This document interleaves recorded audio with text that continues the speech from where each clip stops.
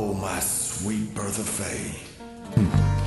What words could I ever possibly say to keep you here in these loving arms forever? Bertha Faye. Oh, baby. I love you. I love you more than anything. Bertha Faye. Always be mine. Bertha Faye. You know me away. You're the rainbow I prayed I'd find.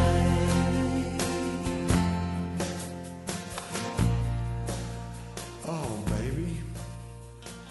My sweet Bertha Faye.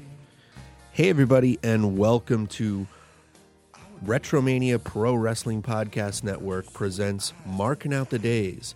I'm part of the hosting squad, Kobe Nida, and as always, I am joined here with Kicking Out at 2's representative, Dave Rosenbluth. Dave, what's going on, buddy? What's up, man? Long time no speak. How's it going? It's going good. Got some snow, got some ice around here again. We're not Yep. done with winter Same yet. here. How's it going over there up your way? Yeah, Connecticut, we got a little dusting and then some ice. I was out shoveling pretty much chunks of ice this morning while I was scraping off the cars in the driveway so my wife can get to work. But yeah, it's winter is certainly kicking out at 2 right now, so to speak. Total pun intended there. We haven't made the 3 count on the winter yet, but hopefully soon, because even though this has been a very uneventful winter, at least for us in Connecticut in this northeast area, I'm a warmer weather kind of guy, so I'm looking forward to being able to not bundle up as much when I have to go out in public. I hear that. It makes everything more comfortable, and as it gets warmer and hot, wrestling events get a little more exciting. I feel like this is a downtime in wrestling, even though we're on the road to WrestleMania. Sometimes it kind of around the winter months it gets a little lonely. Yeah, I could see that being the case. I mean, I in more recent years, I would probably hold that statement to be very true. In years past, I think, especially like you said, being that we're on the road to WrestleMania, the build-ups have been a lot better than we've seen in recent years. But not to get too off the beaten path. At least when it comes to the current day WWE product, and I don't like to bash it in any way, but I mean, some of these Monday Night Raws have not felt like WrestleMania, March to WrestleMania type gatherings. Each and every Monday night, it just feels like another episode of Raw with everyone pointing at the fucking WrestleMania sign. If that's the case, I could do that. Kind of just going with the motions, huh? Yeah, pretty much. Yeah. But we like to talk about the good, and mark out about the history of professional wrestling on the particular date. And today is February the 21st. Yes, indeed. So let's get into what we need to get into when it comes to February the 21st in professional wrestling history. Yeah, February 24th. I'm just getting my first cup of coffee, so bear with me, everybody. We are live early, February 21st, the morning of. This is the first day we've done the Marking Out the Days recording on the actual day. But yeah, February 21st. Before we get started, though, Dave, you want to let everybody know what's going on at Kicking Out at 2 and everything that's happening this week and next week? Yeah, absolutely. As the mayor of Kicking Out at 2, we're in full WrestleMania season mode. As this week we just dropped our Trading Places series episode covering In Your House Final Four from February 16th, 1997.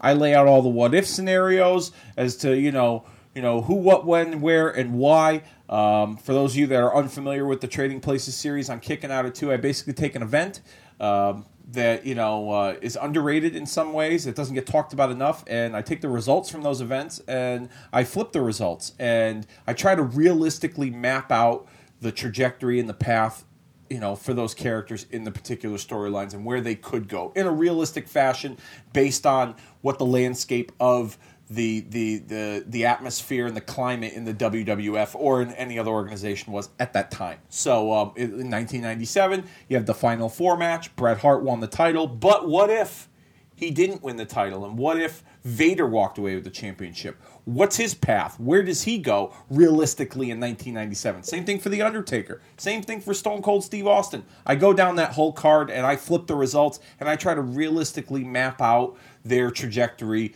moving forward. And I try to do it in a way where there's no fantasy booking, because I'm not a big fantasy booker. I'll participate in it from time to time. I've been guilty of it. But with Kicking Out at 2, I like to realistically, create the path for these individuals and all the what ifs, the woulda, coulda, shouldas. Mm-hmm. So, check it out over on the archives, facebook.com/Kicking Out at 2. The link's up there. All kinds of great content up there as well. Hit the like button if you have not already. If you have hit the like button, tell a friend to hit the like button. Be a part of all the fun that we got going on over there. Same thing for our Twitter. The link's up on Twitter. If you have a Twitter, give us a follow. Our handle is @KickinOut2, KICKNOUT and the number 2. And next week, we continue with the WrestleMania season discussion as my good buddy Daniel Garcia joins me. New father, by the way. Congratulations.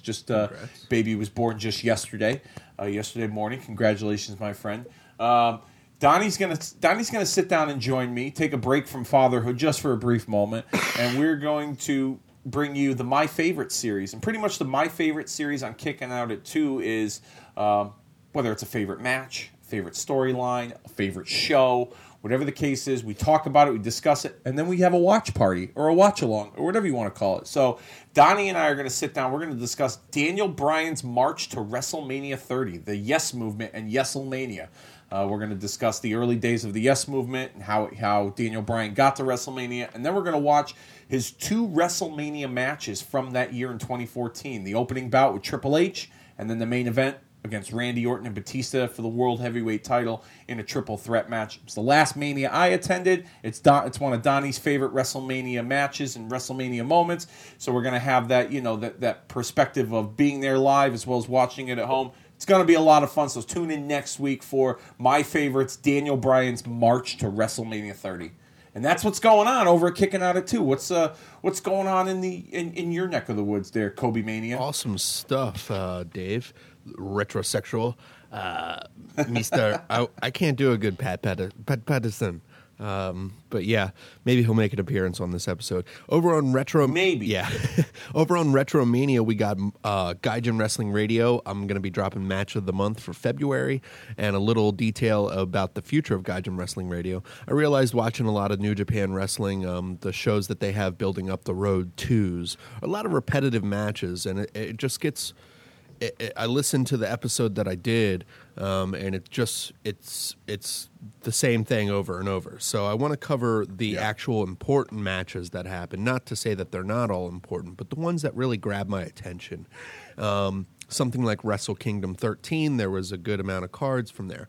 The actual Road to New Beginning, the actual event, the New Beginning in Sapporo, had a title change. And then some other good matches on that card as well. So those things are brought up on Gaijin Wrestling Radio, as well as the Match of the Month for there, and as well as we're going to have Hulkamania is Dead returning. Get ready, because we're on the road to WrestleMania. So WrestleMania 7, a lot of moving parts. Ric Flair just won the Royal Rumble and won the title.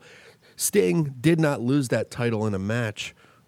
Being pinned, though. It was a lot of stuff going on. We fantasy book over on our show, Hulkamania is Dead, but we have a lot of fun with it. Like you said, Dave, to contrast of what you like about fantasy booking, we do the complete opposite as far as like going ridiculous and trying to make it fun, but also, having some type of logic behind some of the stuff and an explanation as well. So yeah. I mean, it's like I said, I don't like to knock it. Okay, and I don't want people to feel like, oh well, he doesn't have fun, and I like the fantasy book and what the fuck, No. But I mean, for me, like everyone's done it. It's fun to have those discussions, but at the same time, like doing research, before I launched my own podcast, I've listened to a lot of others, and a lot of guys just like to go out there and do it, get carried away with it, and get to the point where it becomes, it almost becomes like, like when people talk about politics on social media, people get personal when it comes to that shit. It's like, it's fantasy booking. It's supposed to be fun. Shut the fuck up. You know what I mean? Yeah. So, that's why it's just kind of turned off a little bit for me. But I've listened to a few episodes of Hulkamania is Dead, and I love the detail oriented aspect of it with you and Jimmy, and your thoughts and how the whole thing is thought out. I mean, I don't, as I get older, I don't have much patience for just about anything. Yeah. So I don't know if I would be able to have patience to construct things in that manner. But I hats off to you, my friend. You guys do a great job. Thanks, man. I appreciate it. Yeah, every episode is about an hour, and we try to give you a little story about the year or that event heading to it, and we've booked basically like a WrestleMania, a Royal Rumble, Survivor Series, and SummerSlam. We throw them together. So if you guys want to start with us from the top, you can. We're getting to the end of the road. We're going to book it until 1993. The WWF without Hulk Hogan. What would happen if he never became the main star that he would in WWF? We all know that that's impossible, but this is, again, fantasy world here, alternate storyline. It's a fun time. We also have our first season that is actually chronologically following the origin of Attitude, which is the seeds that were sown to build everything to launch Austin and McMahon in this Attitude era. There were a lot of stuff, a lot of moving parts going on before then, and Jimmy and I covered that in detail in great lengths on our first season, Origin of Attitude, and all that, and Dave's podcast Kicking Out at 2. All that archive information will be on our new Retromania Podcast Network. That's right, Retromania Pro Wrestling Podcast Network at Podbean will have the entire archive of our old shows and plenty more in the future. I'm looking forward to that, man. Yeah. I'm looking forward to that, being a part of that. It's going to be a lot of fun, and not to cut you off, man, but if anybody out there listening has a wrestling podcast and you want to be a part of the family, shoot us a DM and send us a link to what you got. We'd love to hear what you got, and would love to have you contribute.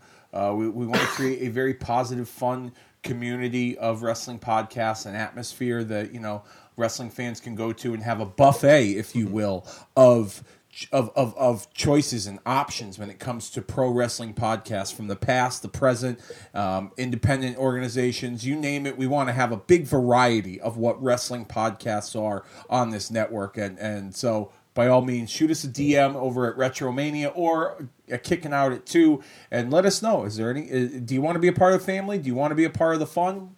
Give it, let's see what you got. We're open for consideration.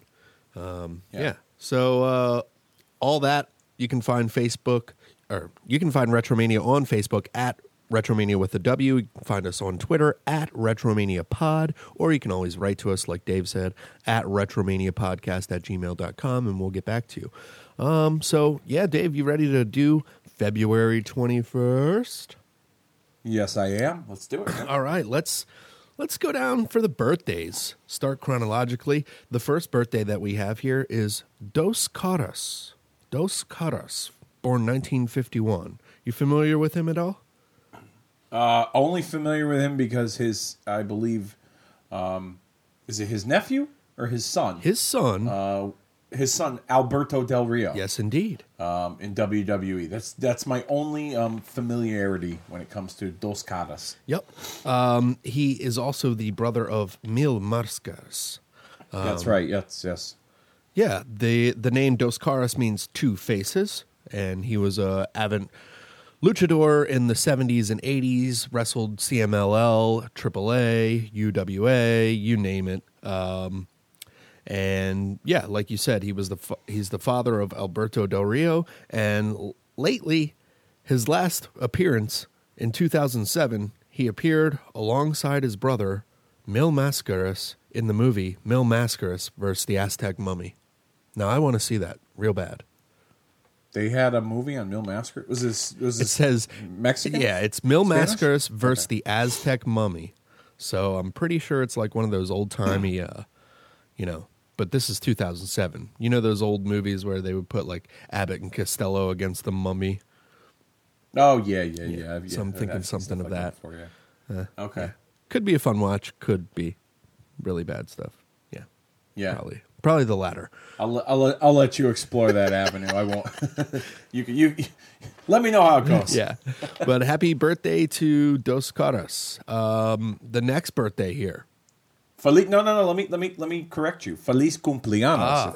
If we're that means happy birthday in Spanish. I know a little Spanish. I worked in the restaurant business, so I know kitchen Spanish. I know all the bad words. There you go. Cabrón and maricón and all that other shit. But Feliz cumpleaños Dos Caras.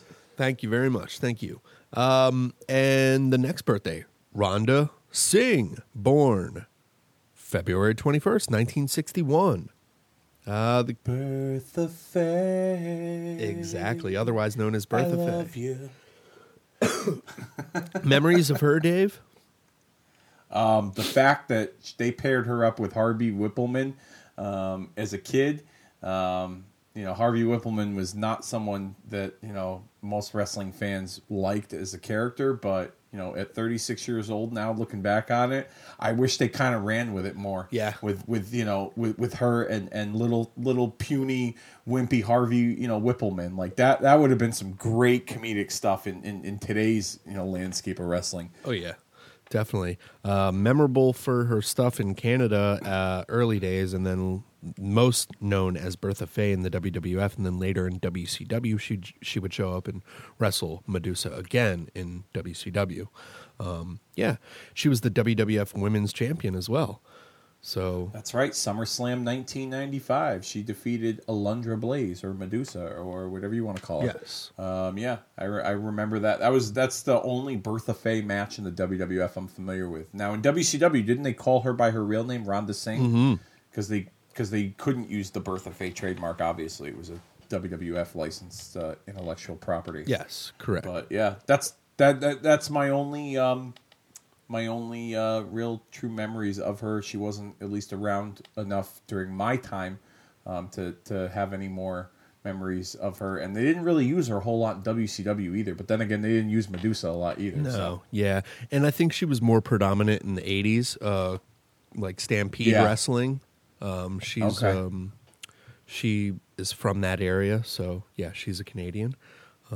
So yeah, probably popular more up in Stampede territory during the '80s and early '90s. But yeah, happy you, man. Happy birthday, smart as a whip, Rhonda dude. Singh. Happy birthday, Rhonda Singh. Bertha Faye. All right. Maybe you can clip the Bertha Faye theme song into this show. Oh, maybe I'll just start with that one. We've already no pressure over it. Yeah, that's true. Yeah, no pressure, but just an idea to throw out there. A little post production action. Thank you. Moving on with the day, we have the death days. People who have died this day. Ladies and gentlemen, the first one is Luther Lindsay. Now, I had to polish up myself on this. Luther Lindsay is actually an American professional wrestler who was a former football player. Like we've talked about before, football players moved to wrestling. He wrestled in the NWA, All Japan Pro Wrestling, and Stampede Wrestling. He was trained by no other than Stu Hart. This man was 6'4", 235 pounds, in the 50s, a big black man, becoming one of the first African-American major stars in wrestling in Pacific Northwest and the Mid-Atlantic territory, going against acts like Nick Bockwinkel, Pepper Gomez, Mad Dog Vachon, Iron Mike DiBiase, Pat Patterson as well, and Tough Tony Bourne. So he very respectable guy. Luthez gives him a lot of respect. They battled each other here and there, and he was the U.S. Colored's Negro heavyweight champion. So a different time then, but definitely one of the frontier wrestlers for African American athletes in the United States as well as in wrestling in a whole. Yeah, I've heard the name before, not too familiar with him, but like you said, very different time. Nowadays, I know you were reading off the description of his accomplishments and his background, but nowadays you would you'd be shunned if you said, use the phrase colored and Negro, because it's, in the society that we live in. But I mean, at that time, that was what it was referred to as, and you're only reading off the accomplishments. This isn't, an opinion piece, so to speak, But I just find the vocabulary and the wording somewhat fascinating between the times. You know what I mean? Sometimes when you read off some of this stuff and the things that you're reading off, it just kind of like strikes a chord with me a little bit. It's like, wow, they used those words back then. Like now now obviously you can't use that kind of stuff in today's world. So it's just something that struck me a little bit. But continue. No, even going back and watching some old wrestling, I get uncomfortable, or it just rings true to that time. It puts a magnifying glass on that little bit of society and our American culture about that time. Watching WCCW, even just having Tony Atlas be called Black Superman, just the way that they said it. That's was crazy. Yeah. You want to hear something interesting? It definitely is a sign of the times. I found an old picture online recently, and I'll put it up on the Retromania, or maybe I won't. I don't know. I'll let you decide, Cobe. But there's a picture of you remember the old After magazines where they would have like pictures in black and white of the guys, and there'd be like a little quote underneath their pictures. Yes. Okay, so there was a quote from Ric Flair. And I don't know if this was him playing a character or if this was real, but this was back in, the early 80s, so to speak. And he said something about, sending Ivan Putski back to Pollockville and like Tony Atlas back to Africa or something, back on a boat where they came from. I'll have to find it, man. I'll send it to you if you want to put it up there. But I was just like shocked and amazed at what... and what I was reading here. I mean, I can't imagine that he was, considering all the individuals that Flair has worked with over the years, that if that was the real, true, thoughts of Ric Flair, or if he was just playing a character at that time in society. Yeah. But I just found it to be rather, when he said Pollockville, I was like, oh my God. I didn't know what to make of it, but I'll send it to you, and you can use it up to your discretion whether you want to post it on the page or not. Certainly will. There's stuff with Stan Hansen in the All Stars Wrestling that I watched from today's date, actually. We'll get into it when we get there, but yeah, he says some stuff. All right, moving on with the Death Day. Again, Luther Lindsay. Look him up. Try to look up some matches if you want. He is one of the graduates of the Hart Dungeon, the earliest, actually. And Stu Hart held a picture of him in his wallet, supposedly, until the day he died. Wow. Yeah, so must have meant a lot to him. All right, the next one here, this is the one that we can shit all over, Dave. Bruiser Bedlam. He died on this day, 2017. He was a Canadian wrestler as well. Hey, never heard maybe of him. That's our theme. He wrestled in the late 80s. He had a couple matches in Smoky Mountain, WWF, New Japan, more or less a jobber or an enhancement talent. Debuted in 1984 and had some matches with Macho Man,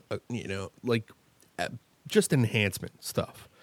Yeah. But later, this guy, he was a member of the Satan's Choice biker gang, convicted of assault, trafficking cocaine, bombing a police station, and now he's in jail for first-degree murder. Sweet. Oh, we got an upstanding citizen. Great. Yeah. Bruiser Someone Bedlam. You want to bring home to mom. Yeah. Bruiser Bedlam? Yes, Bruiser Bedlam. Oh, Ian William There you go. Pretori.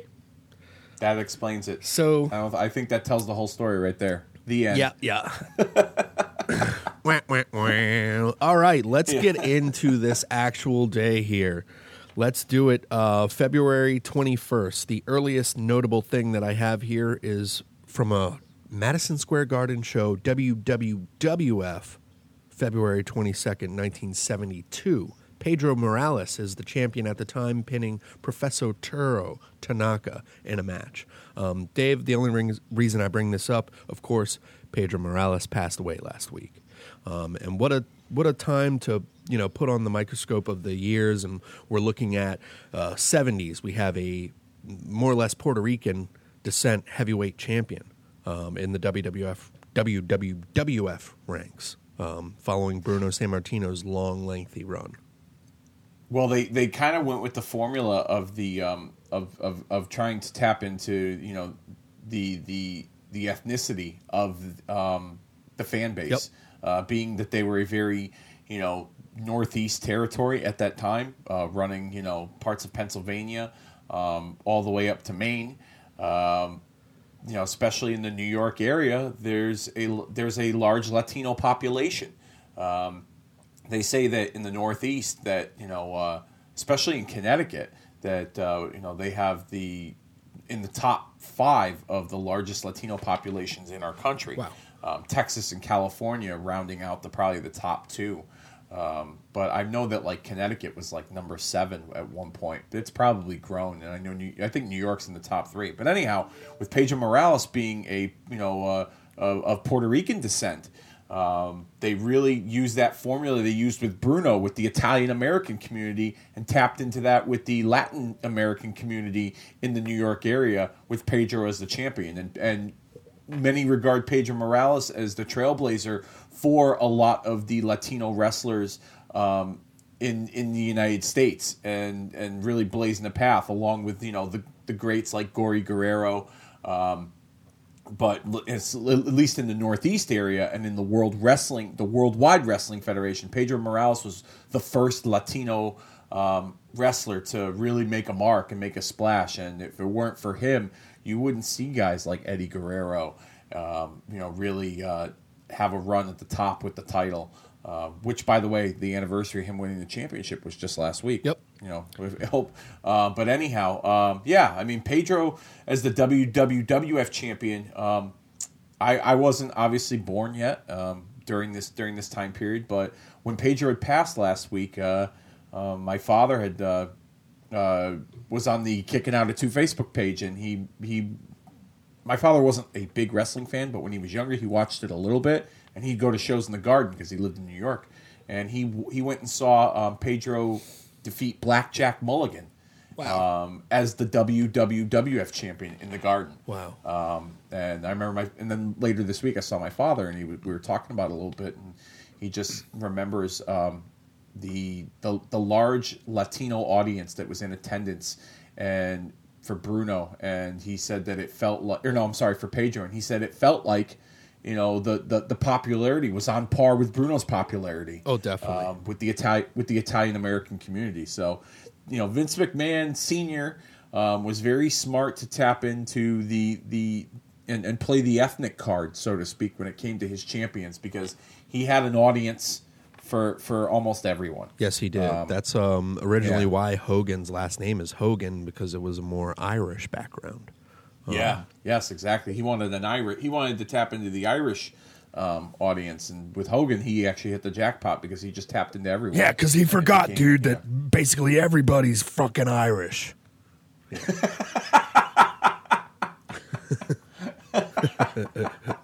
We all like to drink and have a good time. Let me tell you something, brother. Do I look like I eat fucking Lucky Charms, dude? If Hogan were to have just latched onto that Irish culture. Oh, my God. Meat pythons. Say your prayers, eat your vitamins, and fucking tighten up your leader hoses. Yeah. Eat your taters. Yeah. Let me tell you something, brother. I've been hanging and banging for 40 days and 40 nights with my corned beef brother, dude. Good stuff. All right. Drinking the Guinness stouts like it's going out of style, man.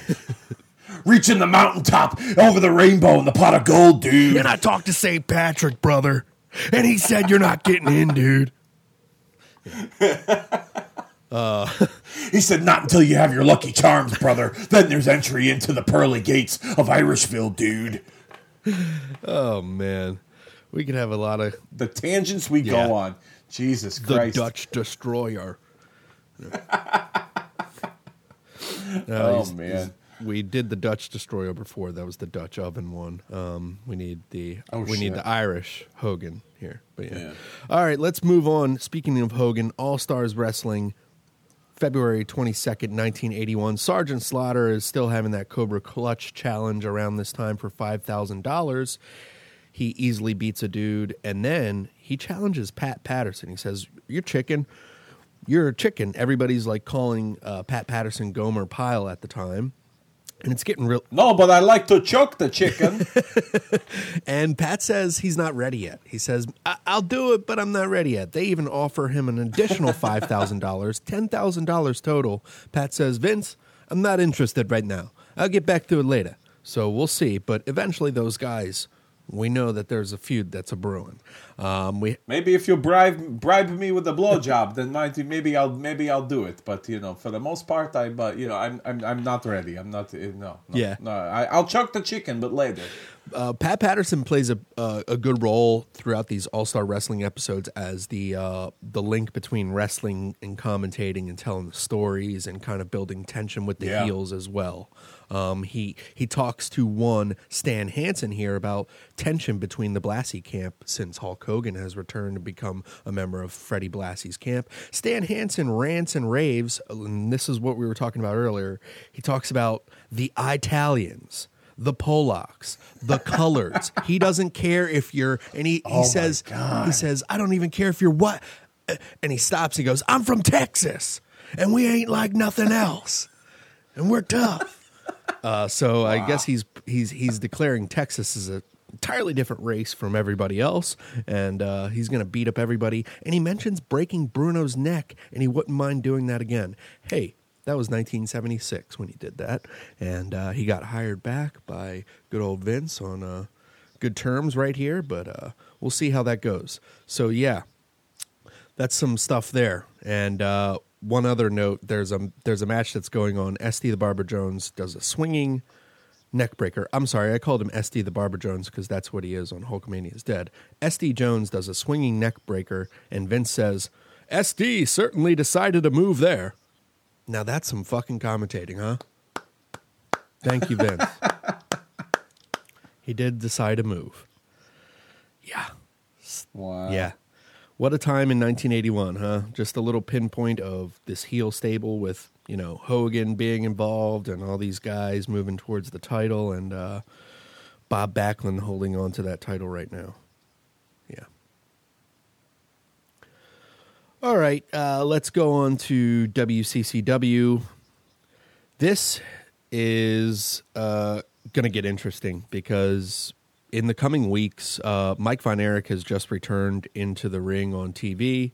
The last year, he came off that toxic shock syndrome from a infection due to a shoulder surgery that went bad, and nearly died. And it's a miracle that he's even walking, let alone wrestling right now. And it's not very good. But his death will be coming up in a couple weeks. So he is wrestling on this WCCW show. Just wanted to note that there. Tough times for the wrestling business right here around 87 because the national expansion, as we know, there were a lot of moving parts to compete with Vince McMahon and the WWF. But as we know, they came out the victor. Yeah. I'll tell you, man, watching some of the Von Erich documentaries that I've seen before, or the world-class documentaries, I should say. I watched The Heroes of World Class. I believe it was a High Spots production. And then the one the WWE put out, which is on the WWE Network. Man, you can't but feel sorry for, what that family went through. And to me, when I look back and take from that, was the last remaining Von Erich on this earth currently, Kevin Von Erich, and how he's still, functioning. To lose all your brothers in such tragic fashion, I can't even describe how I would lose one of my brothers. How I feel losing one of my brothers. I have 3 brothers, let alone, all of them. Yeah, and. You know what I mean? And it's a testament to the strength that he has as an individual to be able to keep going on this earth. Because losing all your family in such tragic fashion, with heart attacks and suicides and severe illnesses, man, I can't even. My hat's off to Kevin Von Erich, and you know, and who he is as a human being. Holy cow, man! Yeah. That's just to me. That's what I take from all of that when you bring up, you know, the tragedy that is the Von Erich family. Yeah, definitely. And there was a lot of other stuff. There was a lot more tragedy surrounding not just their family, everybody else in that business who kind of came in touch or contact with those people that they interacted with, in a way, fell or succumbed to some type of tragedy. Well, Gino Hernandez is another name too that was very instrumental in, you know, the success of World Class. Yep. If you like wrestling history, man. I mean, we talk about it all the time. You go on Bruce Pritchard, Something to Wrestle. They did a podcast on Bruce's time in Houston wrestling and working for Paul Bosch. And you want to hear some stories, man, about like Gino Hernandez and his time in Houston wrestling. You go take a listen to that. Oh yeah. Because it's been regarded that Gino was rumored to be the biological son of Paul Bosch. Yeah, there's a lot of rumors surrounding that. Yeah. Yeah. But the stories too, and about who Gino was as a person and leading up to his death. For those of you out there that really like the history of wrestling, and you too, Cobe, you should check out the Houston wrestling episode of Something to Wrestle with Bruce Pritchard. It's probably one of my favorite episodes, and I've never watched Houston wrestling before, but the stories and Bruce's time in there is just absolutely fascinating, and especially talking about Gino Hernandez, another sad story, an individual who had so much promise in the wrestling business. Well, there was talks of him being the next Ric Flair, or the guy who could have been Ric Flair instead. Imagine if he was a part of the national expansion for the WWF when they were, you know, just great leading stuff into the rock and wrestling era. I mean, I'll recommend this. Unbelievable. I'll recommend this to you too as well. The Lapsed Fan Wrestling Podcast. I know we're recommending other podcasts, but I like, you know, the knowledge and sharing the wealth. The Lapsed Fan is doing a run right now of WCCW, and they're taking it from the 70s until late 80s, and they've chronologically done every year, and it's just a lot of great information. I've learned a lot. Like you said, Gino Hernandez, paranoid near the end, a lot of drug addiction going on, and possibly even murdered. So there's a lot of stuff that happened around this time. 87 was a crazy year just thinking of it. Besides the fact that I was born, but you know, So let's take another look at this year, 1987. It's WCW sanctioned by the NWA. And last week I flubbed and called Ivan Koloff Vladimir. I got confused. I got my Russians mixed up. Sorry. But yeah, the Russians are going to be in the Crockett Cup. And they're talking about the Crockett Cup is going to be $1 million on the line. Holy shit. That's right, baby. $1 million. Me and the Knot Man, Nikita Koloff. We gonna win that Crockett Cup, baby. We gonna split that $1 million, and then we gonna spend it on a filibuster, if you will. And last year, the Road Warriors won that Crockett Cup. And again, like I said, Crockett Cup's coming up 2019. I can't wait to see. I doubt that's going to be $1 million, shoot, or worked. But in this episode, they cover Ronnie Garvin getting a fireball thrown in his eye by Jim Cornette. Hey, wait, Jim Cornette's throwing a fireball and he's bullshitting on, you know, he's shitting on everybody else's wrestling? Hold on a second. That sounds weird. Jim Cornette using a fireball. Okay. That's a little strange. Yes, he rags on a bunch of shit, but you know he used a fireball. But anyhow, the makeup looked okay. I took a picture of Ronnie Garvin, but I didn't know that him and Jimmy Jam Garvin were related. They're billed as brothers throughout this episode, but in actuality, Jimmy Garvin is Ronnie Garvin's stepson. Really? Yes. See, I just thought that they just used the name similar to the Andersons. Like when you know, Ole and Arn are not really related. I don't even think they're related to Gene Anderson. I thought that was just like a story. I didn't know that there was... So in real life, Jimmy Garvin is Ron Garvin's stepson? Yes. That's crazy. Yep. Okay. And they're billed as brothers. So cool stuff that I learned there. Ole Anderson is kind of on the outs with the Horsemen. He's still with them, but he's growing jealous of this new introduction here of the Luger, Lex Luger. He's an associate of the Four Horsemen. The Four Horsemen can only have 4 people, and I'm going to take a picture and post that on our Facebook feed, a picture of Lex Luger right underneath the burned face of Ronnie Garvin, because I just want you guys to see how big Lex looks here, and then later throughout this day in history, we're going to see how Lex looks again. Okay, So let me just get this straight, because my memory is a little foggy here when it comes to the Horsemen. So Luger was introduced as an associate, and that's how they got rid of Ole? It's coming up. Okay. Ole is kind of... See, I thought they dumped Ole and then Luger came into the picture later. So they were teasing this for a while, is what you're saying. He's saying he's good enough to be a Horseman, but no. And then Lex Luger shoots a promo with J.J. Dillon saying that he is the future of wrestling. If you look at his body, he is the epitome. He is the total package. Wow, he says the total package in 1987. And yeah, and he basically is, it's like, it's what every wrestler was kind of modeled after, that body and everything. And then you just add some charisma or a little flair here and there. And a lot of people look like Lex Luger nowadays. Not that big, but yeah, cut. You know what I'm saying? Oh yeah. So yeah, it's just an interesting time to have Lex here. And then the tension between the Horsemen and Ole being the old dog of the crew. So yeah, moving on.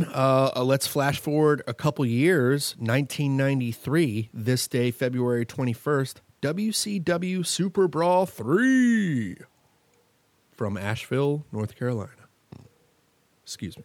Yes, and if you notice when for those of you that have watched Super Brawl 3, if you have not, then you can find it on WWE Network. When they show a shot of the crowd, you see a young Matt Hardy, the pre-Woken Warrior, sitting in the crowd, promoting his backyard wrestling federation.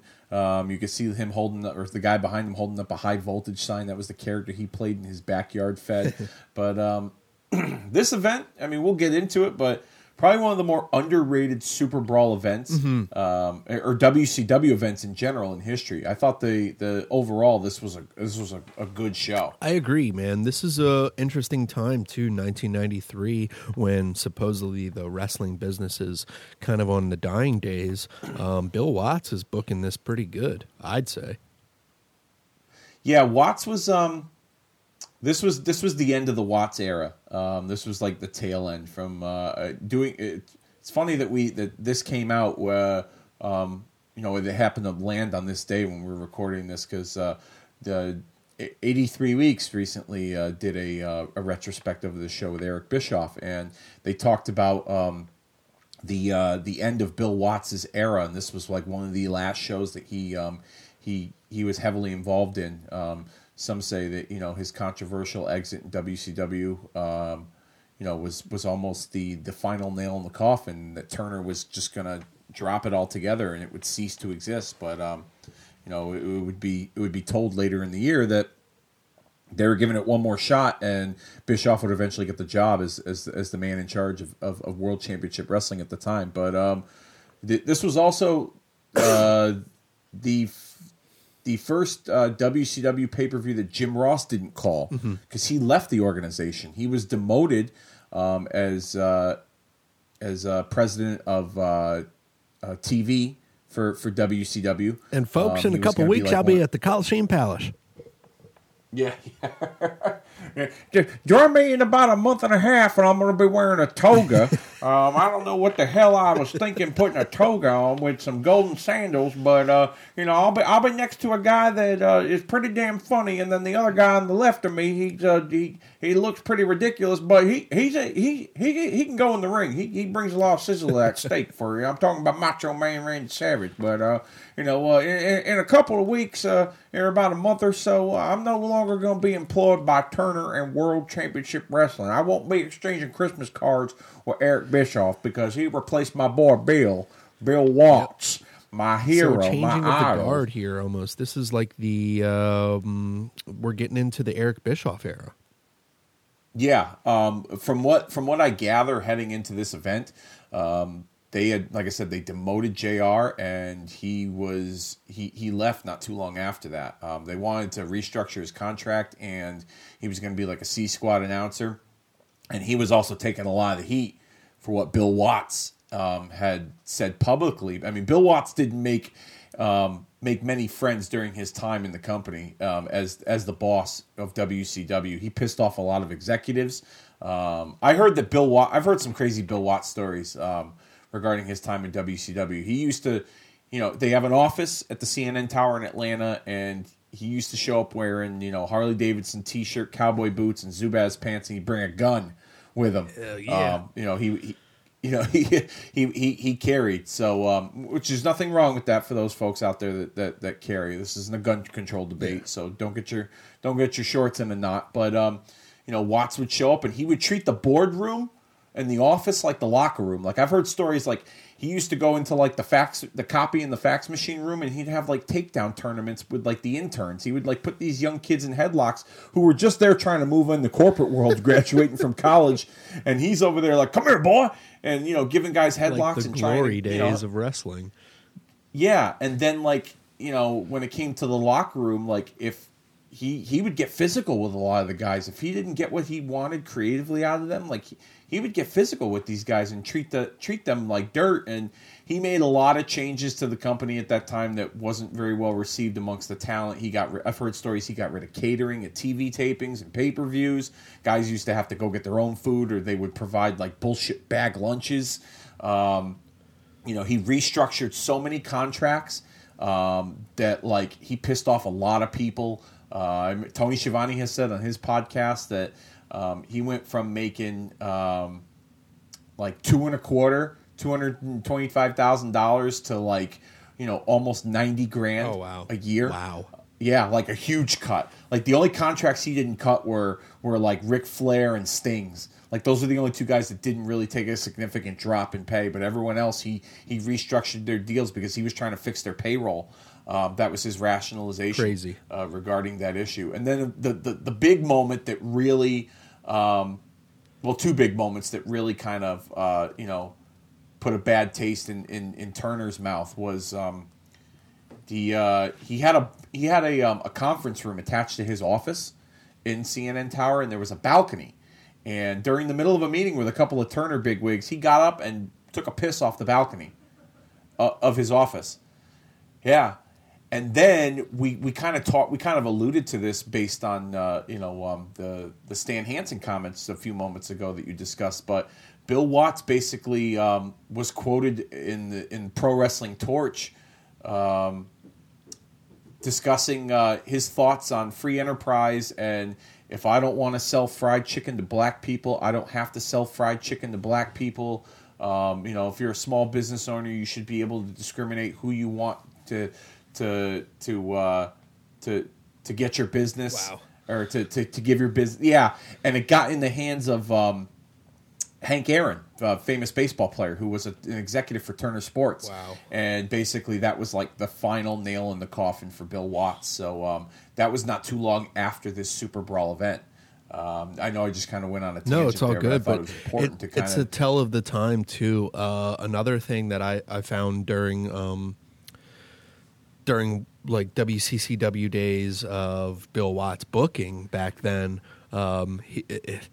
he would have, there's Hacksaw Jim Duggan, and then there's Hacksaw Buzz Sawyer, a white one and a black one. He separated. Really? Yes. He separated for the black fans and the white fans. That's how he thought. Imagine if Vince McMahon did, Irish Hulk Hogan and African American Hulk Hogan. Right. Think about that for a minute there. Jesus. All right, let's get into this one. First opening match is Brian Pillman and Steve Austin, the Hollywood Blondes, defeating Eric Watts. Hey, whose son is that? And Marcus Bagwell in 16 minutes. I didn't mind this match. Everybody was shitting on Eric Watts in the crowd. I guess they knew who his daddy was. Smart crowd. Yeah, they were really into the Blondes. They did not have any love for Watts and Bagwell. And this was like the early stages of the Hollywood Blondes, right before they really burst onto the scene. This was, like the beginning of Pillman and Austin's. I want to say this was like their pay-per-view debut as a team. I believe you might be right. But yeah, good stuff from them here. And then the next match, we get Too Cold Scorpio defeating Chris Benoit in another 17-minute match about. Some great stuff here from the guys back and forth. Just an insane move again by Too Cold Scorpio for the time of 1993 to finish off Chris Benoit. Yeah, this was a fun match to watch. I will say the commentary in this match was rather distracting at times. Tony Schiavone was trying to be the one to really keep things on track, and Jesse Ventura would just kind of go off in these random tangents.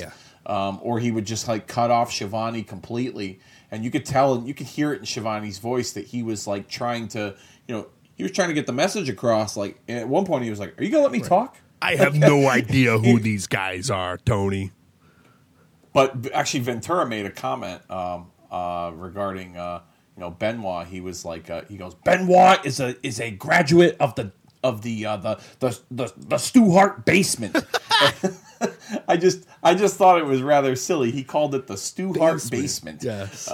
He was like, he's a basement graduate. I'm like, well, what exactly is a basement graduate? And then Schiavone didn't. I think Schiavone tried to add a more. He tried to clean it up a little bit, the term, so to speak, so it didn't sound so very Bush League. At one point, I think he even said like the Stu Hart camp or the Hart family camp or something like that. Didn't necessarily reference it as dungeon, but yeah, Ventura was just like, "Yep, he's a graduate of the Stu Hart basement." Like, what are you graduating from in that basement, to be exact? You're graduating from me not grabbing all over you. After you get done, you put the leg over your head. Have some discipline. Martha, are you gonna make some sandwiches for the guys down here? Yeah, maybe? I don't know. Bitch, wake up. Wake up, The bitch. next match is my son-in-law. It's Davey Boy Smith in the next match defeating Bill Irwin. That's not Wild Bill Irwin, is it? No, it's his son. Just Bill Irwin. 5 minutes. Davey Boy Smith, though, making an appearance here in WCW. He is just coming off being fired by the WWF for that steroid scandal in late November. Yes, that is right. I thought it was, it wasn't a terrible way to introduce him, giving him a showcase match, so to speak, like almost like an enhancement style match on a pay-per-view. And then saying that he's going for that WCW title, Yeah. I thought maybe, looking back on it would have been rather interesting if they paired him up with someone who had a little bit more credibility to make for a good match between the two. But at the same time, his introduction, it was short and sweet, to the point, got a good reaction from the North Carolina audience. And yeah, no issues with Davey Boy. I thought it was cool that he made his debut in that way at the same time. Definitely. Next match, Cactus Jack defeats Paul Orndorff. 12.5 minutes here in a Falls Count Anywhere match. I liked this one. I did, it was too. Everywhere. I liked the way it started. It was just a mess. How like Bischoff was behind the curtain and he was interviewing Orndorff, and then Cactus just kind of came out of nowhere. But before we get into that match, I want to get your take on what the fuck were they doing with Johnny B. Bad as like a host. Like, I get Bischoff and Missy Hyatt, but then like they put a third person there, and you already got two guys on commentary. What the fuck was the point of that? Maybe they should have just had Johnny B. Bad in a match, right? Yeah, and it's like you said, they're like maybe him and Davey Boy Smith could have had a good match, but I don't know. I was never really a fan of Johnny B. Bad. I was a Mark Marrow fan, but for some reason, some executive or somebody must have thought, "Oh my God, put him in front of the camera." That was Dusty. Oh, jeez. Man, Dusty. That's right, baby. He looked like Little Richard. Everybody gonna love Johnny B. Bad, baby. He come out with the bad blaster. He spoke the confetti in the air. Everybody gonna go crazy. That's right, baby. To Dusty's defense, as a kid, yeah, I did think maybe he was Little Richard's son or he looked like him. And then, Dusty could think like a kid, so I guess maybe. He's trying to relate to a younger audience, I guess. Yeah, the leprechaun. Yeah. adding a leprechaun in later, definitely trying to reach a younger audience. Yeah, for sure. So yeah, this match was fun though. Cactus Jack and Paul Orndorff were just everywhere, and Paul Orndorff was trying to take out Cactus with that pile driver, which was a big move still at the time. What about that sunset flip? Cactus tried to give Orndorff off the ring apron onto the exposed concrete. He totally missed Orndorff, and Orndorff had to slouch back to look like Cactus got a piece of him, in the attempt. Just to hear the smack of the floor, holy cow! And what was surprising too is that these are two very different, contrasting styles. Yes. Orndorff is a more technically sound wrestler, and Cactus obviously at that time was a brawler, and they both worked well together. When going back and watching this match in the beginning, I was like, Cactus and Orndorff, this is a strange pairing, but it was a great match. It was a lot of fun for what it was. Agreed. I would definitely recommend going back and watching this one. It's as weird as that sounds, but yeah, I had a lot of fun with this Cactus Jack and Paul Orndorff match from 1993. Yeah, certainly go out of your way. Super Brawl 3, February 21st, 1993, Cactus Jack and Mr. Wonderful Paul Orndorff. Cactus's WCW run gets overlooked a lot because of all the great stuff he did with the WWF, but that's what made me a fan of Mick Foley in general, was the Cactus Jack stuff. Yeah, this is just, another, like you said. Moving on with the day, we have this match here on this card. I'm sorry. Moving on with this card, we have Ricky and Robert, the Rock and Roll Express, defeating Stan Lane and Tom Pritchard for the Smoky Mountain Wrestling Tag Team titles. It's via DQ, though. But this is just an interesting time because we have Smoky Mountain Wrestling titles in WCW as well as an NWA World Heavyweight title. And this is 1993. So this is like the tail end of the last territories that were surviving around the eastern and southern territories of United States. We had Smoky Mountain Wrestling. The NWA was still trying to stay around, and later this year they would try to transfer their NWA title to Eastern Championship Wrestling, which would later be known as Extreme Championship Wrestling. Just very, very cool time, I think. Yeah, certainly.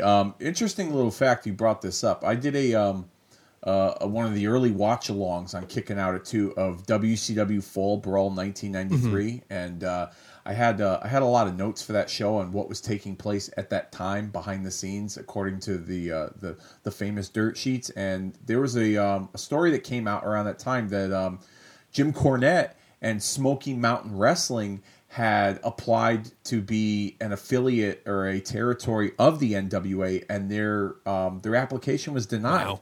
And there's a rumor that if that application wasn't denied, then Cornette was not going to go on and have that working relationship with the WWF, which he would later have that year in August of 1993, when he appeared on television and the Bodies became a part of the World Wrestling Federation. But this was interesting. This was a fun match. Anything with Cornette and the Rock and Roll Express is a lot of fun.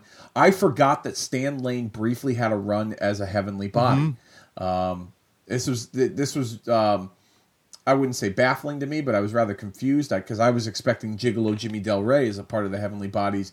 But I liked how even though they put Stan Lane in that role as a Heavenly Body, they had Beautiful Bobby Eaton as a part of the presentation. Yes.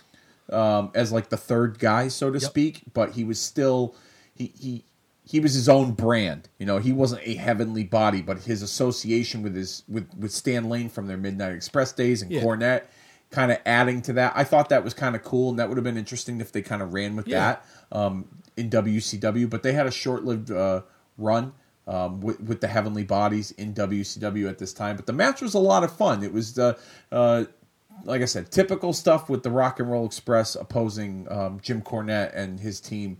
I certainly had a lot of fun watching it, and I was looking back on it. I kind of wish that they did a little more with Cornette and the Heavenly Bodies with WCW at that time. Yeah, that would have been cool. But like you said, it's a different time right now. He's trying to get Smoky Mountain Wrestling signed up with the NWA. The NWA is looking to have exposure on national television. So, yeah. Match number 6, Dusty Rhodes defeats Max Payne for the United States Championship by DQ. I didn't really like this one. No, I didn't like it either. I wasn't the biggest Max Payne fan, and I thought his appearance, his look, with the I don't know what you would call that singlet, but he didn't really. I don't know. Yeah. It looked like a woman's bathing suit on him. Like I was. That's all I could think of was like an old like 1950s like women's bathing suit that like he managed to squeeze his big ass in. Like that's all I could picture when it came to this match, and I was like, what the fuck? They put Dustin Rhodes with Max Payne. They put Max Payne as, you know, the U.S. title contender. But then, doing my research, 83 weeks, Ron Simmons was originally scheduled to face Dustin Rhodes. And Ron Simmons had a relationship with Bill Watts, and he no-showed a couple of TV tapings. And he was going to eventually get that title from Dustin, but they had to make a switch because he no-showed a few TV tapings, and they couldn't rely on him. So, hence the reason why they put Max Payne in this role. Yeah. Not just a boring part of the card for me. Just very slow and plodding. The next one here, 25 minutes about Barry Windham defeats the Great Muta to become the NWA World Heavyweight Championship. The NWA World Heavyweight Champion. I enjoyed this match. I liked Great Muta at the time. I still am a huge Muta fan. And just he came out looking phenomenal, and this was a long match that built to power moves and a lot of counters at the end, and picked up a little pace. And Barry Windham pinned Great Muta. Yeah, this wasn't a bad match. We can't also forget Ric Flair's involvement in the match. He was introduced to the live audience. I'm sorry, yes. Ric Flair that's okay. back as well. Yeah, Flair had a deal with the WWF at the time where they let him out of his contract early. He could appear for WCW, but he could not wrestle. So that's why he had a non-wrestling role on this show. They had hyped up his return throughout the night a couple of times with Missy Hyatt trying to get the big scoop. She was probably trying to get a big scoop of something else, but needless to say, Flair made his return, and everyone was happy. It was in North Carolina. It made sense. It's Flair country, and his appearance on commentary brought a fresh perspective. Oh, yeah. With Ventura and Schiavone, and the match was good, like you said, built up to a lot of power moves, and they were also playing off the history that the two of them had from the Battle Bowl at Starrcade in December, when Muta would defeat Barry Windham in that Battle Bowl match to become the winner of the Battle Bowl and earn that Battle Bowl ring. Yeah, so, and if I'm not mistaken, I believe Ric Flair does call Great Muta a Jap. So that doesn't surprise me either. There we go. That doesn't surprise me but either. I liked it at the end. I guess we're going to have to put that picture on Facebook of Ric Flair. I sent it to you, or maybe I'll put it up on the... Yeah. I'll put it... I'll play the bad guy. Go. I'll put it up on the Retromania Barry Facebook Windham page. wins, and Give me all the heat. He's getting strapped with that NWA title, and it's Ric Flair strapping, and he notices it and turns around. Just a great little scene right there. I love that, and it's building the tension between Ric Flair and Barry Windham, who will eventually collide. Yeah. Definitely a lot of history there from their days of members as horsemen together, as well as their great singles matches they had in the 80s. So made a lot of sense. Yes. Last match on this card, I liked this one. This is probably one of my favorite Sting matches from WCW days of his mid-90s run. Big Van Vader defeats Sting in a White Castle of Fear strap match. Man, was this bloody. Yeah. Man, was this fun, though. It was a lot of fun, even though the vignettes leading up to it were stupid. They made no sense. This is a very hard-hitting match. Yeah, this is a very hard-hitting match, and it was a lot of fun. And these two guys have great chemistry. If, people regard Sting and Ric Flair as probably Sting's greatest rivalry, I would venture to guess this is right up there, too. The matches he had with Vader were awesome. And it was the first time that I had a conscious memory as a fan growing up of seeing a big man of that size like a Vader move around as quickly as he could and work with the smaller guys, and it looked believable. It was definitely a lot of fun. Bloody, physical, the strap, the crowd was into it. I thoroughly enjoyed this match, and it was this show, like I said, this show overall was very good, but you want to pick a match of the night, I'm going with Vader and Sting right here with the White Castle of Fear strap match. Agreed. I had a great time with this one. Definitely would recommend going back and watching this one if you want to. All right, moving on with the day. 1994 Monday Night Raw. This episode here was not too much to see. We're gearing up for WrestleMania 10. We have Razor and the Kid teaming against the tag team champions, the Quebecers, but Shawn Michaels and Diesel come out, building tension there for the Shawn Michaels and Razor match that'll be happening at WrestleMania 10, that ladder match. And we get an announcement that next week, Macho Man Randy Savage will face Yokozuna for the WWF title. And Randy Savage is sitting there on commentary, and he's holding up 3 fingers. And he's like, 3 times I'm going to be the champion, and I'm going to flip WrestleMania upside down, and I'm going to beat Lex, and I'm going to beat Bret at WrestleMania. Wow, not a bad idea, but obviously we didn't go there. Yeah, that would have been interesting if they had inserted Savage into the title picture. Something that I kind of talk about on an upcoming edition of Kicking Out at 2. I just recently recorded a WrestleMania 10 watch along with my good buddy Jamie Garabedian, which is going to drop on March 20th, celebrating the 25th anniversary of WrestleMania 10. Discussing Savage's involvement in that match as well as the championship title picture. But yeah, that would have been something interesting. Yeah. Putting him in the title mix. But at the same time, we're talking 1994, 3 good guys, 3 baby faces wrestling for the title. Something's got to give. Yeah, you know what I mean. Yeah, something's got to give. And the most easy and logical choice in that manner would be turning Luger back into a heel.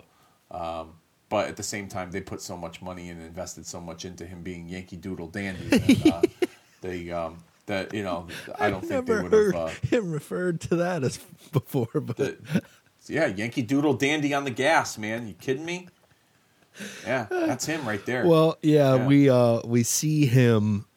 Lex, you speak of as they're promoting WrestleMania 10 and all the cards the matches that'll be happening there. And Bret Hart has a match against, reappearing on this episode, Tom Pritchard, and he beats him as Owen Hart comes out to distract Bret, but it only fires him up. While this match is going on, Donnie Wahlberg from New Kids on the Block, who are still relevant in 1995, I guess, is on the phone with Vince McMahon, and he's talking about, me and my brother, we never really wrestled or fought like that, and, he can't wait to be at WrestleMania 10, and Vince says, I can't wait to see you blasting out at WrestleMania.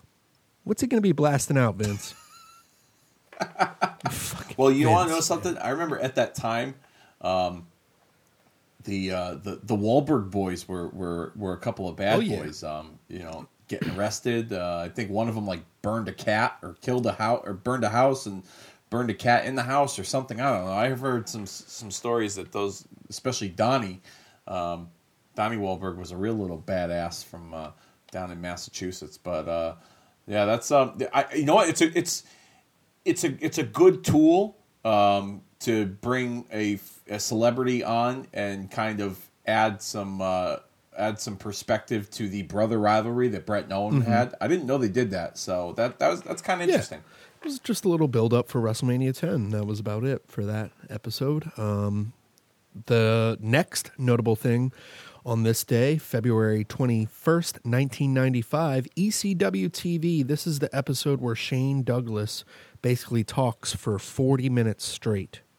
And it's just a promo of him talking trash about Ric Flair, the other greats, and how he changed the landscape of the territories by throwing the NWA title in the trash and declaring ECW Extreme Championship Wrestling and making it it is today. And he's going to be facing Marty Jannetty for the ECW title. I'm calling bullshit on that. Yeah. I'm calling bullshit on that.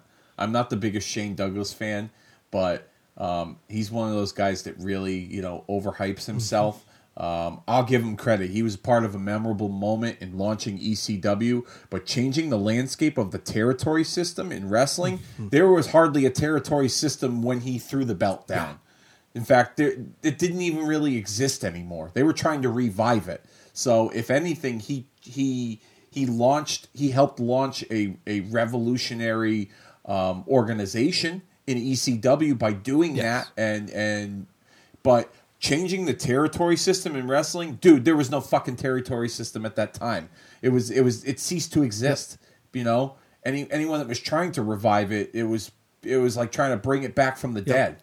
So to say that he changed, that's just him overhyping. Yeah. But in my opinion, there's no fucking way that he changed the territory system because there was. And then he also tells Ric Flair to get out of the wrestling business because he's destroying it, and everybody is trying to take this Philadelphia-based, Pennsylvania-based, Eastern-based company and take advantage of it.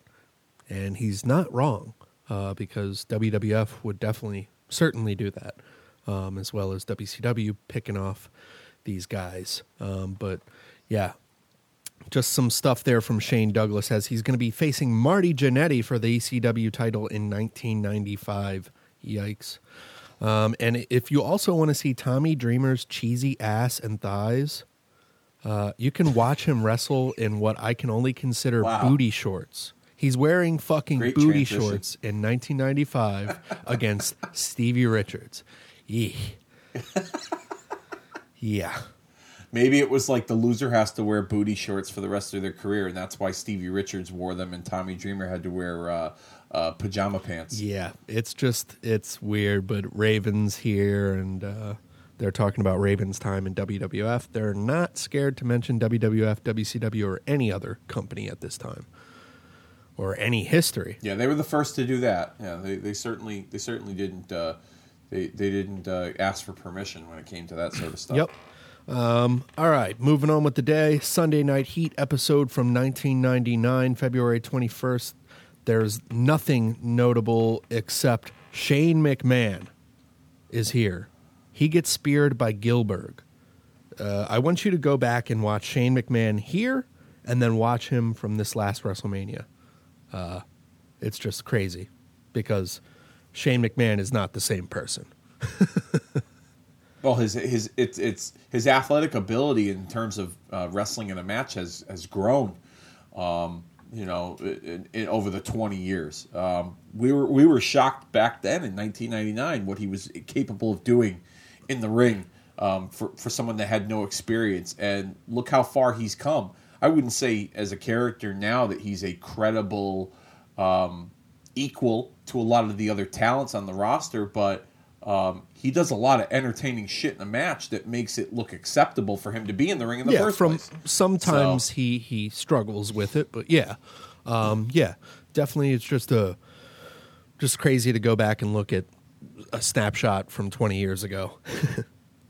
Yeah, it's wild. All right, moving on with this 20 years ago, that same Sunday, February 21st, 1999, Super Brawl 9 in Oakland, California.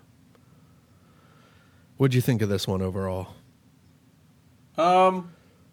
It wasn't terrible, but there was some stuff about it that I was like, I kind of scratched my head at a little bit. This was like WWF was really kind of running away with obviously the ratings and the victories. They had much more entertaining stuff. I know that during that time period you weren't like a huge fan of the WWF and the Attitude Era. But like you said, they're on the road to WrestleMania. You got a lot of eyes on the product watching Stone Cold going up against The Rock. Yeah. Yeah. But I mean, WCW wasn't exactly putting their best foot forward. It was kind of like a recycled, NWO storyline. I mean, they had the NWO Wolfpack, with the B team, kind of taken over again. Flair had kind of been the main target for the NWO at that time. They kind of shifted Goldberg off to Bam Bam Bigelow. There was some interesting stuff about this. This was the early days of Nash beginning to book. A lot of people, give Nash credit for becoming the booker and getting the job, and then giving Goldberg the loss at Starrcade. But through numerous amounts of research I've done on that, Nash didn't start booking until February. Right. Through a number of different people that can confirm that, including Eric Bischoff.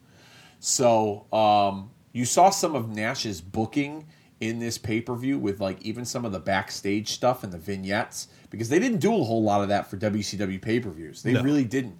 It was it was more in-ring based, and you would get a couple of interviews here and there, but for the most part, you didn't have the vignettes with the talents interacting with each other backstage, or the video packages highlighting the match that's upcoming. Nash kind of delivered some of that with his booking style at that time, especially on this pay-per-view.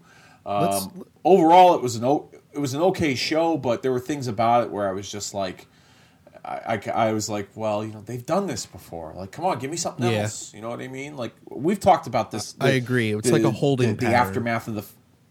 Yeah, like, it's not terrible. It's not, like, awful stuff, but you saw some flashes of good on this show, and then you saw some stuff where it's like, all right, man, we've seen this. Like, show me a new me a new trick. What can this dog show me?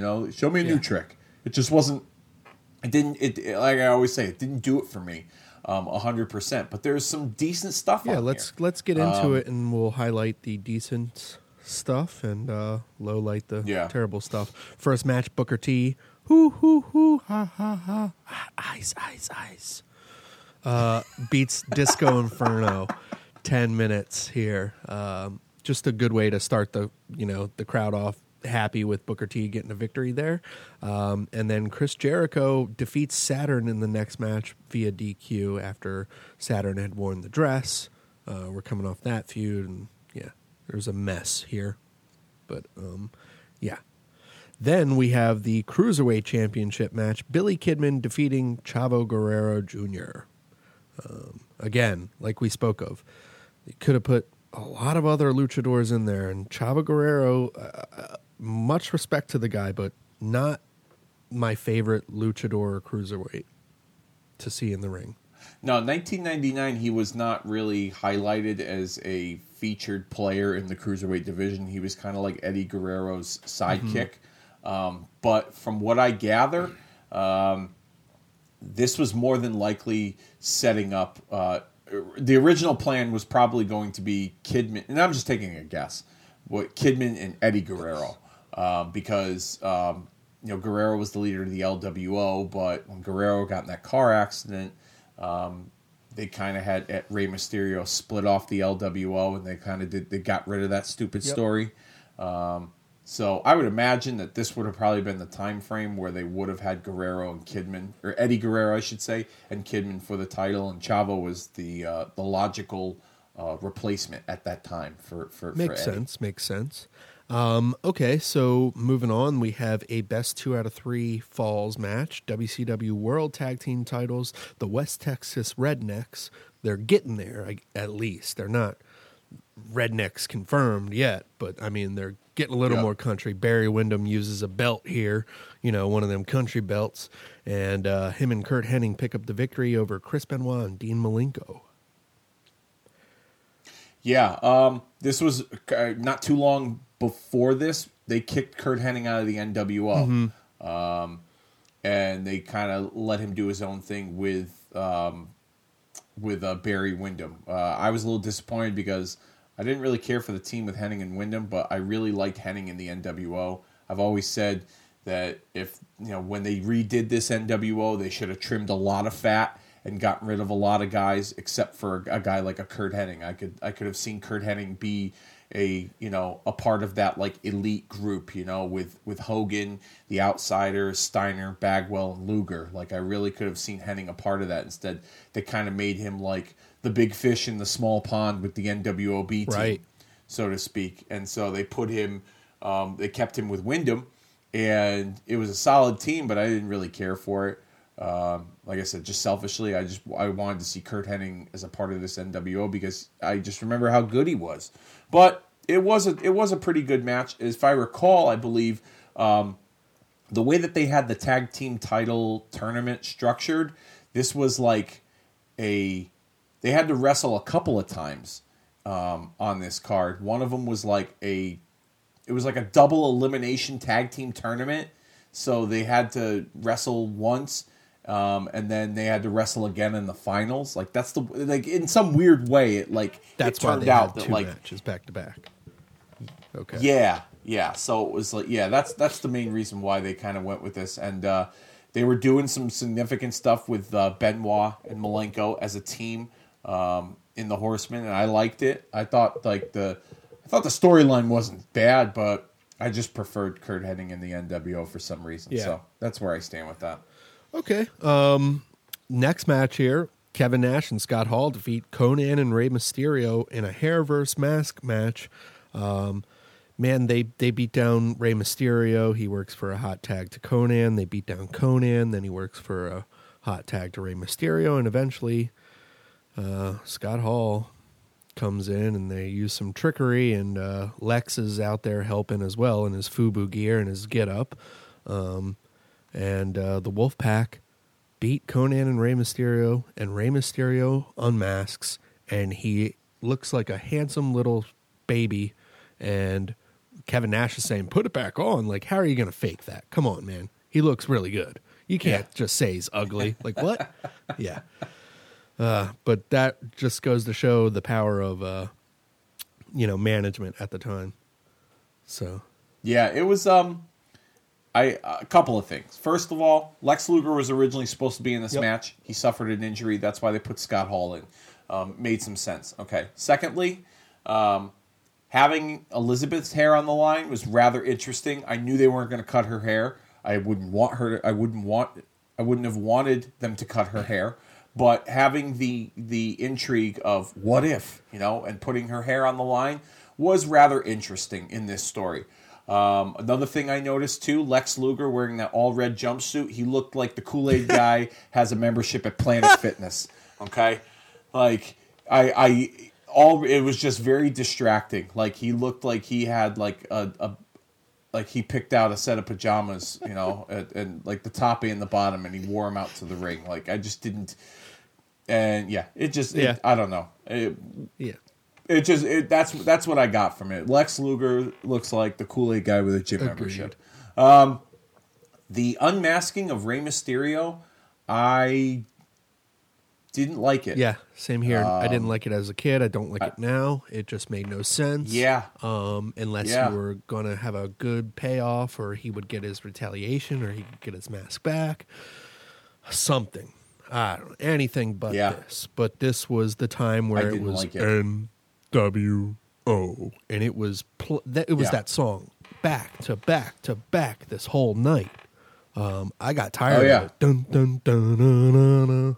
Wolf back fucking man. As much as I loved it as a kid, I'm not a fan of it now. Just because it diminished so many stories and characters. Moving on, Scott Steiner defeats DDP. WCW World Television title match. He puts him in the Steiner recliner, and DDP doesn't tap out. He just gets knocked out. He's taken a number from Raven, and just turning red there. I like this match. I like the story heading into this match where they kind of got Kimberly involved, and it was very physical. At one point, I think, like, if I'm not mistaken, didn't she get like thrown out of like a moving car or something like that? Heading into this match, I don't remember, but I thought the physicality aspect of it was good between the two of them, and just the person. DDP, his character thrived off of personal issues, and especially with Kimberly, who was at the time was his real life wife. She was a valet of his. The animosity he had with Steiner and someone as volatile as Big Papa Pump at that time, it made for a good story, and he thrived off of someone going after his wife. So I enjoyed the personal aspect of it between the two of them, and I was kind of looking forward to seeing what they were going to do with Paige after this. And they didn't really do. They kind of just like randomly turned him into a bad guy after this. Which didn't really make a whole lot of sense to me. I thought they were going to continue moving forward with him and Scott Steiner. But, it wasn't bad. And I like the build-up going into this match. That's where I stand when it comes to Big Papa Pump and DDP. Nice. Yeah. Maybe I have DDP Yoga. So I Yep. So do I, actually. I've never used it before. But I actually I recommend it. But it's just interesting because he'll he's got the laying down in the back is called the dead man, and then when you get up, he says kick out. So he uses a lot of wrestling terminology in there. It's fun, and maybe that's his little my kink is you got to go after my wife, and then I'll beat the shit out of you. So that's the story of DDP. Everybody, moving on with this day, we get NWO again. Jesus Christ, it's getting a little. Repetitive. Scott Hall defeats Roddy Piper, United States Heavyweight Championship match. This is, could have been better.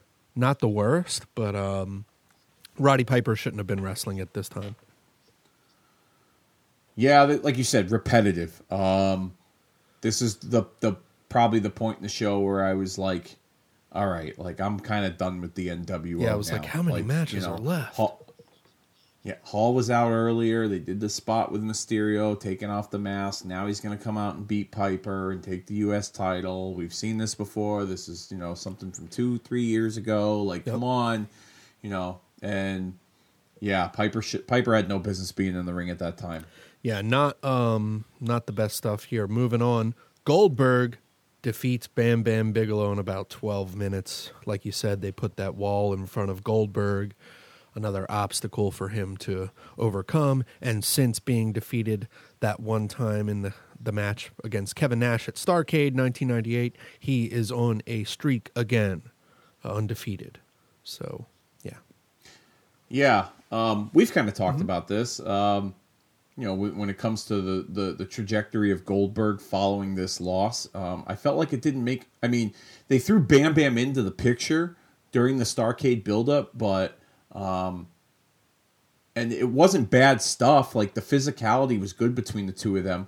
I liked it and I enjoyed it, but I just thought that Goldberg still had some unfinished business with the NWO. He got easily distracted. He got wrestling distracted, and we know wrestlers and refs. Anybody in the wrestling business, they get distracted very easily. Yeah. A lot of no disrespect to those who have this, but a lot of wrestlers have ADD in storylines, and the referees included. My goodness. But yeah, it was just. The physical aspect of this match was good. Goldberg and Bigelow worked to their strengths. Especially Bigelow in 1999. Yeah, and it was a very powerful, hard hitting match. But I was still like, why isn't Goldberg trying to kill the NWO? They humiliated him at the Georgia Dome. You know what I mean? Why is he still got this beef with Bigelow? And I think I've even told you this too.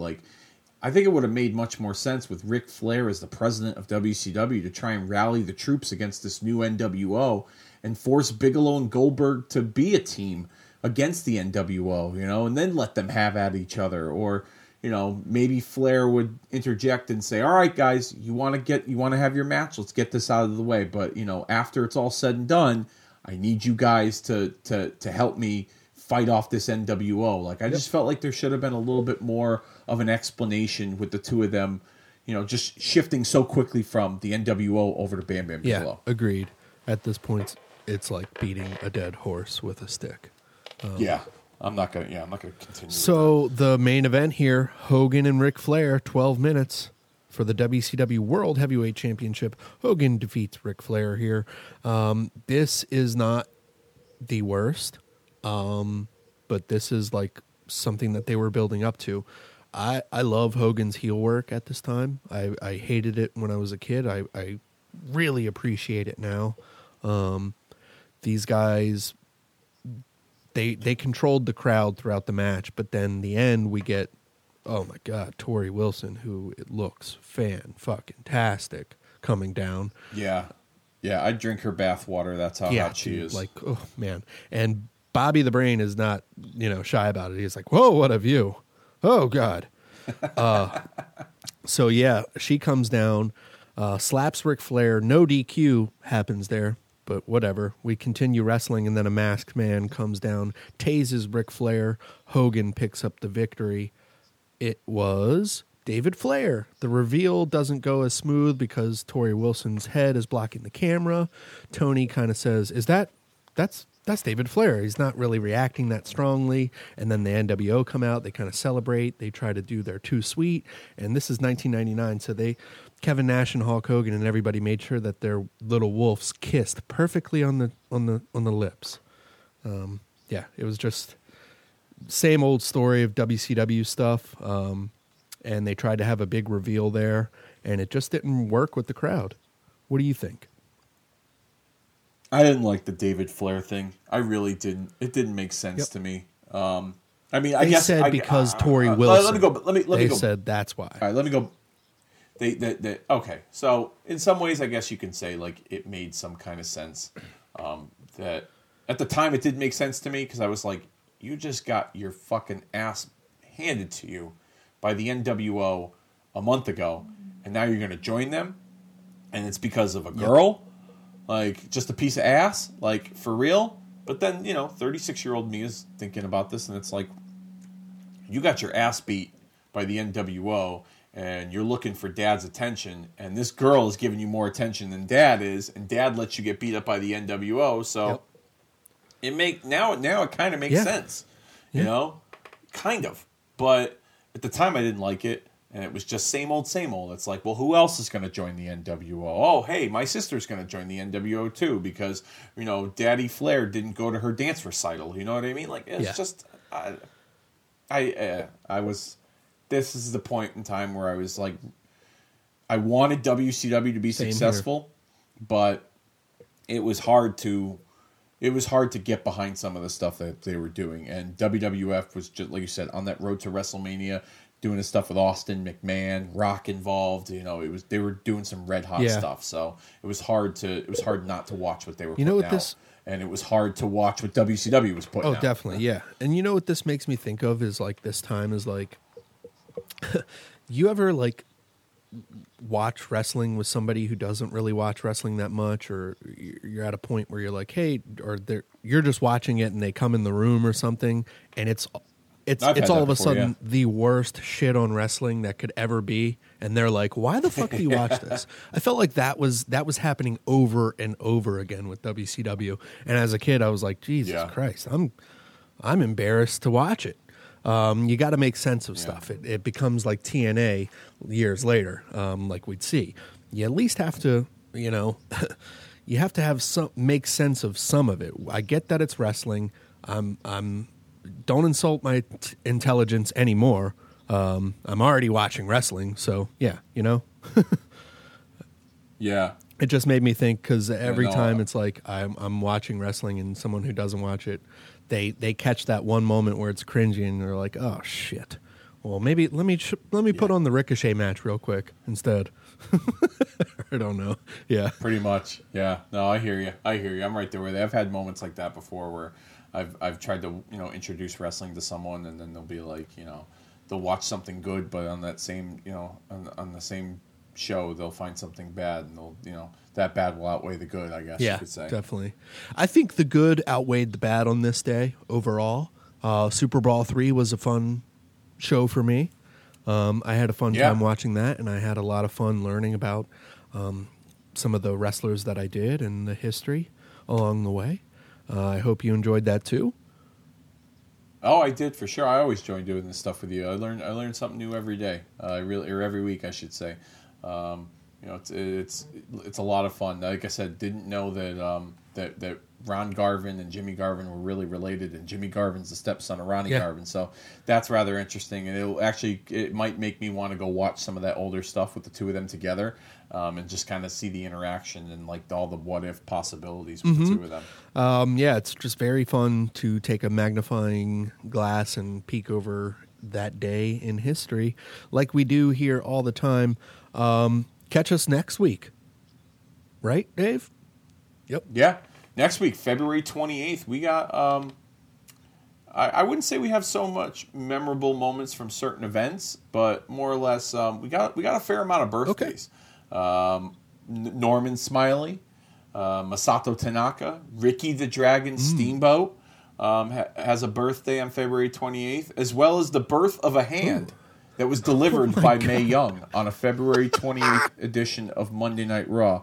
So the birth of Mae Young's hand is regarded as one of the most it's probably one of the strangest moments in all of wrestling. So we'll discuss that. I know you and I have discussed off air about not really covering any WCW stuff from 2000 or WWF. But, I think we're going to keep a barrier of 20 years for this show. Keep it, retrospectively for 20 years.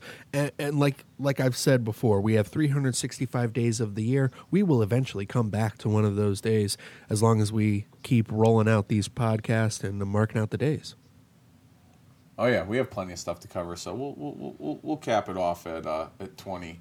At 20, so we'll leave Raw and Nitro. I guess. I mean, we'll have to talk about the hand. We'll talk about the hand, of course. I mean, yes, okay. Yeah. Like title changes, hand births, important stuff like that.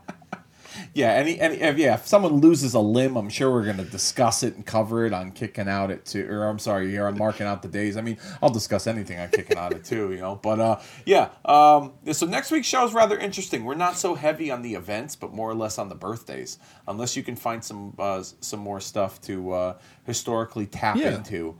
That could really whet our palate of wrestling history. But yeah, looking forward to it, and as I always do, as we mark out the days here and head towards our big launch WrestleMania weekend. Yes, definitely.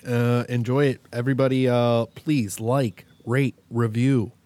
That helps us a lot. If you rate and review on iTunes, it'll help us grow. We'll be, a bigger family here, more podcasts for you guys, and continue to mark out the days here at Retromania. Once again, Dave, thank you, and I'll catch you next week. All right, man. Take it easy, brother.